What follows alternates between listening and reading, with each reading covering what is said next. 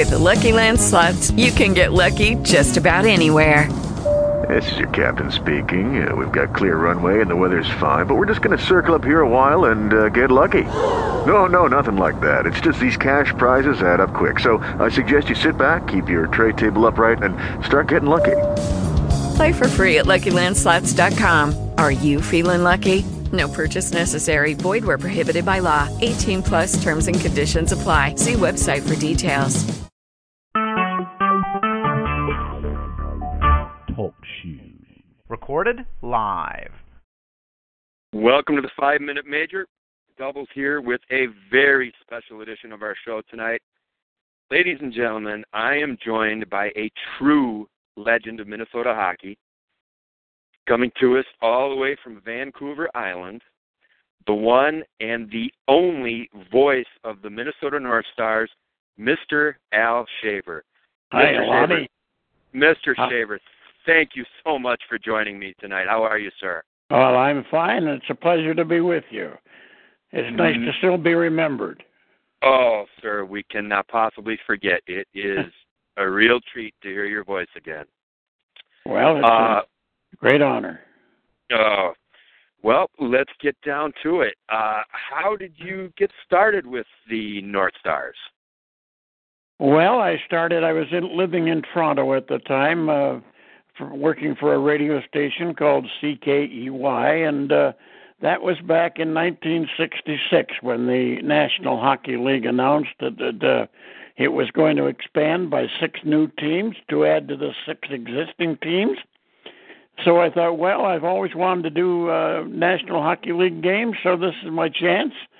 And I got permission from Harold Ballard, the owner of the Toronto Maple Leafs, and an uncle of 2 very close friends of mine in those days when I was a teenager.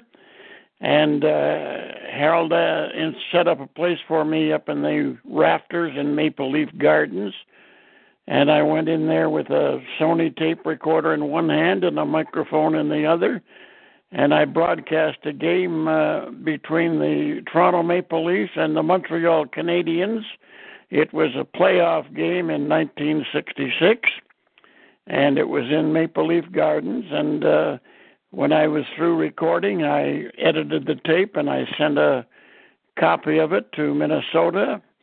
And next thing I know, I'm getting a telephone call from Larry Haig inviting me to come down for an interview. So I came down, and he offered me the job. That is fantastic. Now, growing up, Mr. Shaver, were there any broadcasters that you listened to that influenced you, that when you heard them call a game, just kind of made you say to yourself, that's what I want to do? Well, there was a guy by the name of Foster Hewitt, who was the originator of hockey broadcasting in Canada, and there's not a Canadian kid who didn't listen to him on Saturday night when he was doing the Toronto Maple Leaf games, and he was my radio hero in those days, and I think every Canadian broadcaster patterned his style after Foster Hewitt. As a matter of fact, the reason I got the job was because of Foster Hewitt, because when I recorded my audition tape that night in Toronto, my style was, I described things the same way Foster Hewitt did. And in the meantime, the radio station WCCO had asked the North Stars what a hockey broadcast should sound like. So they suggested he get a tape of Foster Hewitt doing a game, and it so happened the Foster Hewitt tape was of the same game I broadcast in that night up in Maple Leaf Gardens. So they realized that I was describing things the same way Hewitt did, and I got the job. Outstanding. And we will come back to the name Foster Hewitt in a couple of minutes here. Okay, so you get the North Stars job, and there had to be several memorable characters that you covered over the years. The first one that jumps out to my mind is Gump Worsley. Do you have any Gump Worsley stories? Well, he wasn't with the North Stars right at the start. He came a little later. The main character I remember from the first year was Moose Vasco. He was a big hulking defenseman who was left unprotected in the expansion draft by Chicago, and Minnesota picked Moose up, and he was probably as big a defenseman who has ever played in the National Hockey League. He was well over 200 pounds, and he was quite a character. He functioned on plenty of beer. Well, Moose did, and he was a memorable person in my life.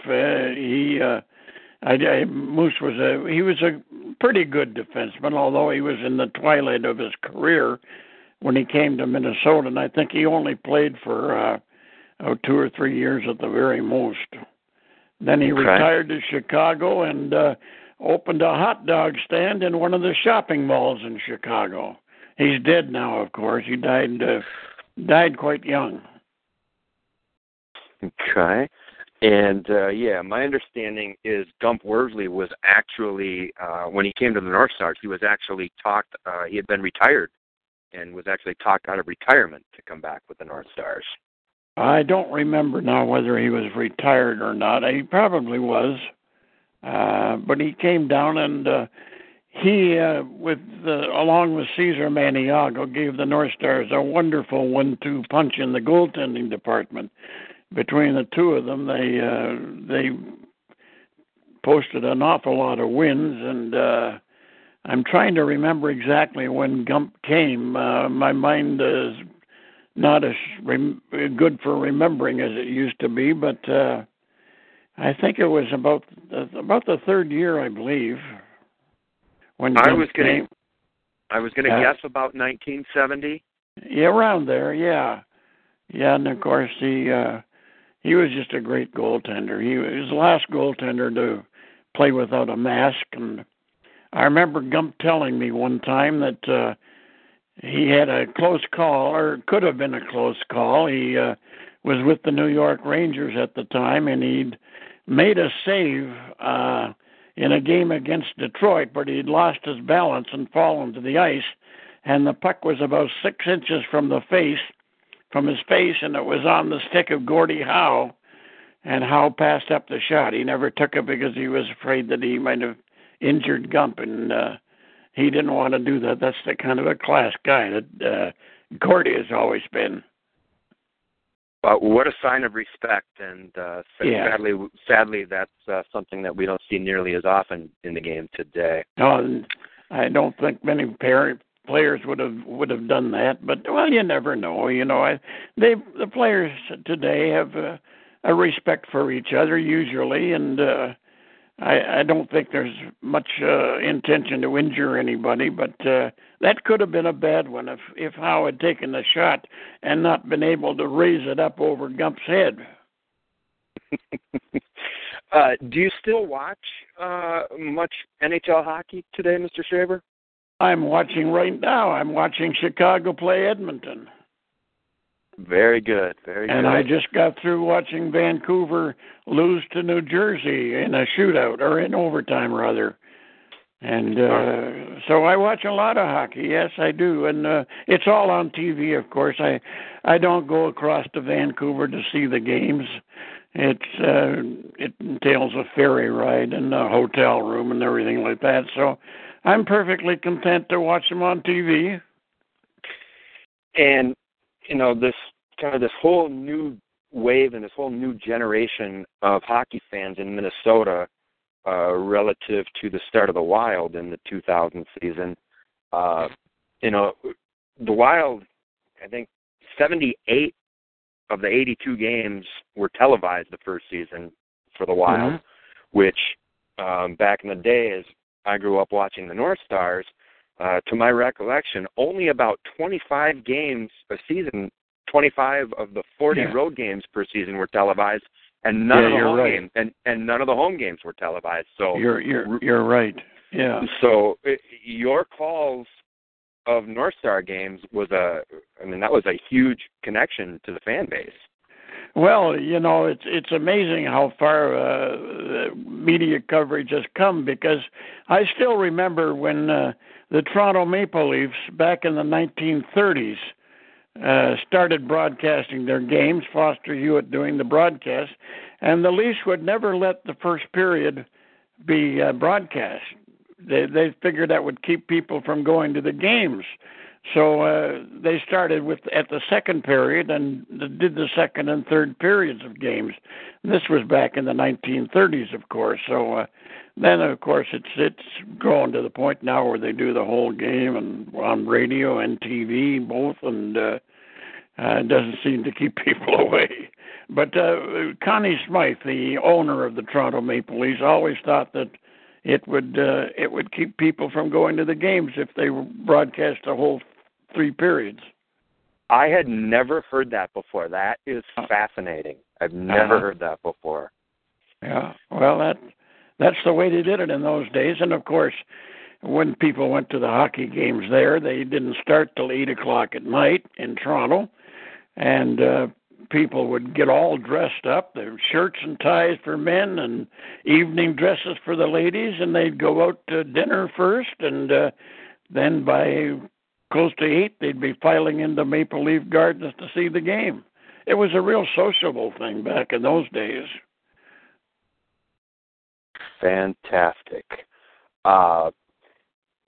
Shaver, do you have any specific memories of the infamous brawl between the North Stars and the Boston Bruins in Boston, February 26, 1981?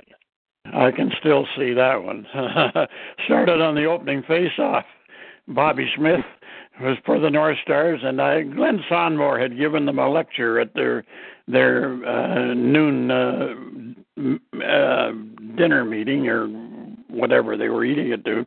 Anyway, Sonmore said, we got to get this monkey off our back, so I don't want to see the team get pushed around anymore. So right from the opening face-off, Bobby got into it with the centerman for the Blackhawks, and it just continued from there on. And it set a record for the most penalties, the most penalty time, and the game ended with, I think the North Stars had 13 men, and Boston had about 15.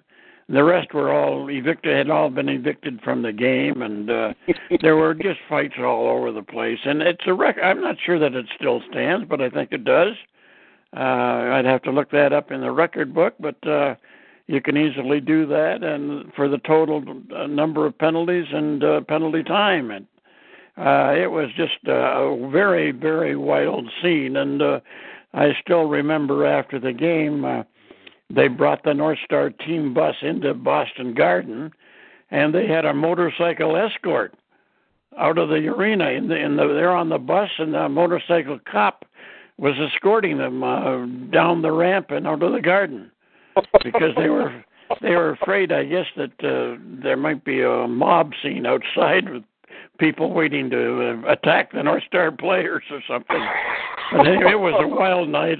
Wild and woolly night, but it's one that I'll always remember. And, of course, it was a good thing for the North Stars as a team because it got them banded together. And in the playoffs this year, as it turned out, they had to meet Boston in the first round. In those days, or in that particular year, they lumped all 16 teams in the playoffs together, 1 through 16, depending on the order of finish. And it happened that the Boston Bruins had finished, I think it was 8th in the overall, and the North Stars had finished 9th or something like that. But they had to play each other in the opening round, and Minnesota swept the series. They won the first 2 games in Boston, where they had never won before. And then they wrapped it up with the third game back in Met Center. Yeah, and the fans, of course, went bananas. It was a big thing, just beating Boston. And I think the same thing prevails today. Everybody wants to beat Boston. Yep, for sure. I know this Vancouver club has had some problems with them in the past. The year they went in the Stanley Cup final in 2011, the Vancouver and Boston had a big rivalry for a few years after that. Mr. Shaver, did you have any inkling before the game in Boston started that that game might be a little out of the ordinary? Well, I had a feeling that something was in the wind because the radio station, and I think it was KSTP in Twin Cities, they had asked people to sign a telegram to the North Stars wishing them well for the series or for the game and get the monkey off your back and beat the Bruins finally. And so I had the telegram was sent to me in the hotel where the team was staying, and I relayed it. I walked into the dinner, the room where they were having their pregame dinner, and Glenn was, all of a sudden there was a hush as soon as I came into the room. And usually you hear a lot of chatter in that, but Sonmore had been addressing the team when I walked in, and I handed the telegram to Glenn, and I guess he relayed it to the players at the time. It had a long list of names of fans from Minnesota wishing the team well. And I thought, gee, that was a strange feeling when I walked in there. Everything got so quiet. So I thought something was in the wind. I didn't know what it was, but I soon found out that night when they dropped the puck for the first time. Oh, that is wonderful. So that was there was 406 minutes in penalties assessed in that game. The North Stars actually lost that game to the Bruins. Yeah, they did. They lost it. Yeah.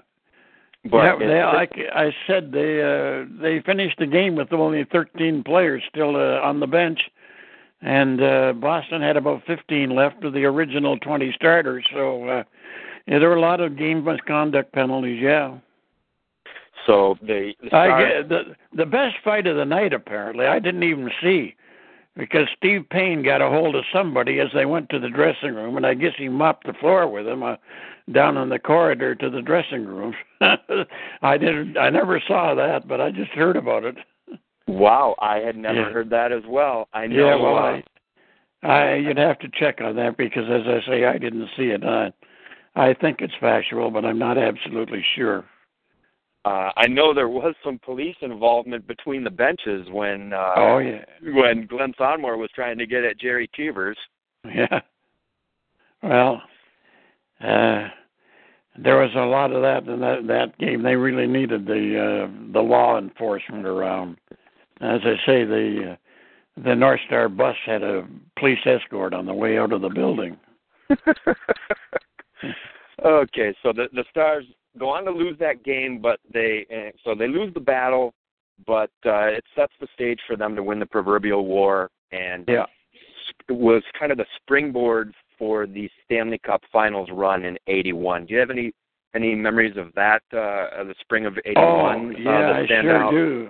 Yeah, they beat Boston, and then they had to play Buffalo and then Calgary, and that put them in the final against the Islanders, and of course they lost that in 5 games, I think it was. Yeah, 5 games they lost. They had won the 4th game in Minnesota, and then they had to go back to Long Island for the deciding game, and they were just too much for the North Stars to handle. They had just an absolutely great team in those days.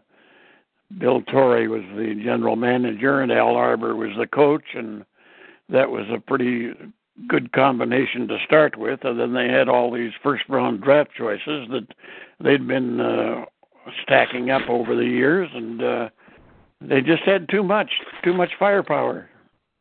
Yeah, that team was an absolute dynasty, and a real tough one for the North Stars to go up against. And here in Vancouver, they still talk about the year after that when Vancouver lost to the Islanders. Yeah, 82 for sure. Yeah. How about the 1991 run?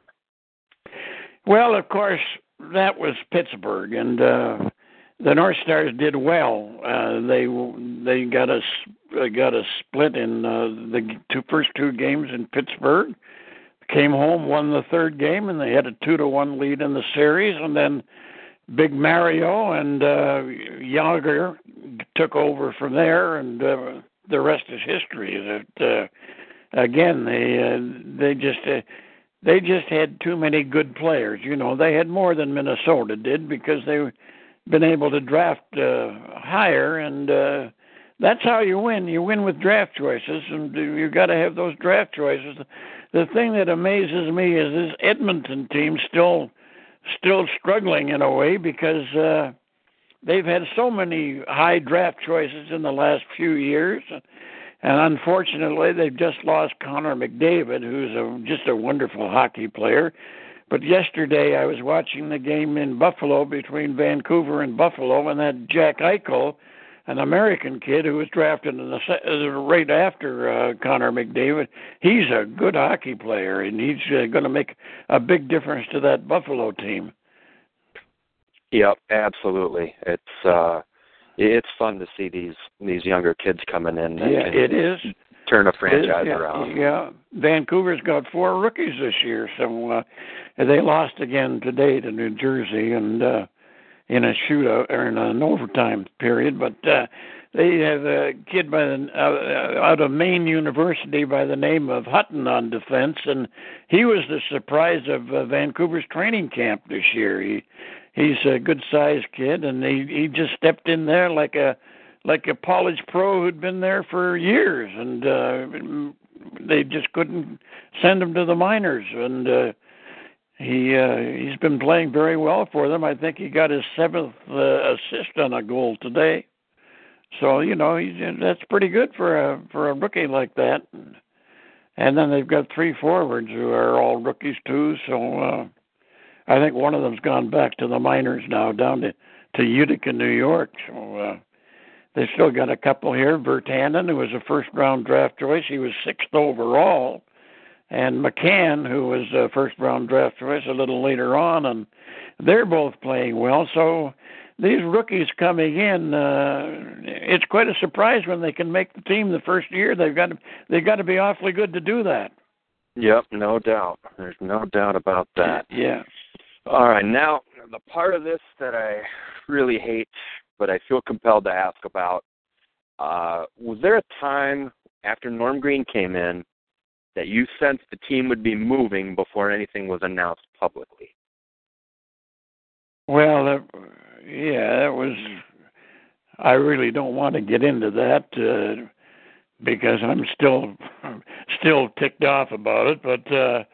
I just didn't want to see Minnesota without a hockey team. But, you know, these things happen, and there was a reason for it, which I won't go into. But it's a shame that Minnesota lost the team, although I think they've got a better team right now than the North Stars were at that time. So I'm glad to see the Wild are doing so well. It's just a wonderful thing to see, and I sure hope they win a cup before too long.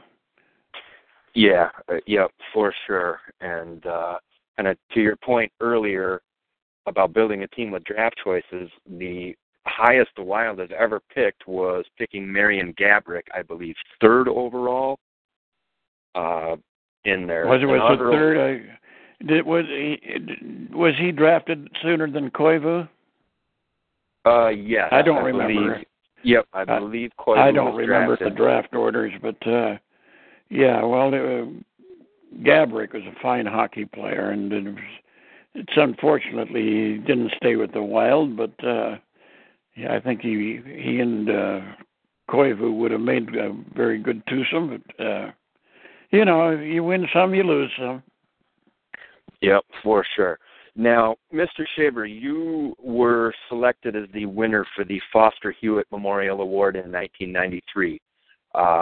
Based on what you had mentioned earlier, that had to have a lot of meaning to you. It did. It was. I was very proud of winning that. And, it was nice to see my picture, as ugly as I am, hanging in the Hockey Hall of Fame. And, it made everything worthwhile for the number of years I put into it. I think it was 26 years altogether, and I never regretted getting that job. I want to tell you, I loved every minute of it, even the bad years, and there were a few of those. You know, I can remember that in their first 6 years in the league, the North Stars made the playoffs 5 times, and in the second 6 years, they missed them 5 times. So, you know, they were all even 500 after 12 years. Yep. And I tell you, you sound very gracious about having the opportunity to do the games, and I can tell you, as fans, we were the ones that got the good end of that deal. Well, I'm glad to hear that. As I say, I enjoyed doing them, and met an awful lot of wonderful hockey players over the years that came and went. I often think of the guys we had, people like Caesar, and he's right across the Strait of Georgia from where I live, and unfortunately he had a tragedy a few years ago, and he lost his dear wife Mavis, who was a wonderful lady. And Gump, of course, he's gone now, and the first player to captain the North Stars in their first year, Bob Wojtowicz from Winnipeg. He passed away earlier. I think he was. I'm not sure he died or whether he was in a car accident. But you know, there have been so many memorable ones that I think of often, and great performances we had, like Bill Goldsworthy. And then Dino, of course, who was the first North Star to score 50 goals in one season. He broke Goldie's old record of 48. And, of course, Goldie, we don't have him anymore. And but there's always somebody interesting coming up to take the places of those we've lost. Yep, that is true. And, Mr. Shaver, I cannot thank you enough for your time tonight. This is, as somebody that grew up on the North Stars, this has been such a treat for me. We've gone well past the amount of time we agreed to tonight, and honestly, I could go on with this for hours and hours. This has just been outstanding. I'm glad you enjoyed the talk, and so did I, and I always love talking hockey, whether it's the North Stars or something else, and I'm always right next to my phone here, so call anytime. That is absolutely wonderful, Mr. Shaver. And okay, Lenny. Though tonight is the first time we've ever spoken, I can tell you, you were a welcomed guest in my house on hundreds of cold Minnesota winter nights over the years, and it was an absolute pleasure. Thank you so much. Yeah, well, that's the one thing we don't miss about Minnesota out here is the winter weather. We don't get much snow out in this part, but get a little bit once in a while. But I don't miss those chilly winter nights, especially when you had to walk. I can remember the walk to Mariucci Arena when I was doing the Gopher games. The last 3 years I was there, it was a pretty good walk, and I always seemed to be walking into the wind coming from the west, and it was hitting me right in the face. And I thought I was going to take off with it one of the times. Oh, very good. Well, thank you again, Mr. Shaver. It's an okay, Lonnie. Absolute honor to have you on. This is Doubles signing off for a very, very special edition of the 5-Minute Major. Thank you for listening. Judy was boring. Hello. Then Judy discovered ChumbaCasino.com. It's my little escape. Now Judy's the life of the party. Oh, baby, mama's bringing home the bacon. Whoa, take it easy, Judy. The Chumba life is for everybody. So go to ChumbaCasino.com and play over 100 casino-style games. Join today and play for free for your chance to redeem some serious prizes. ChumbaCasino.com. No purchase necessary. Void where prohibited by law. 18+ terms and conditions apply. See website for details.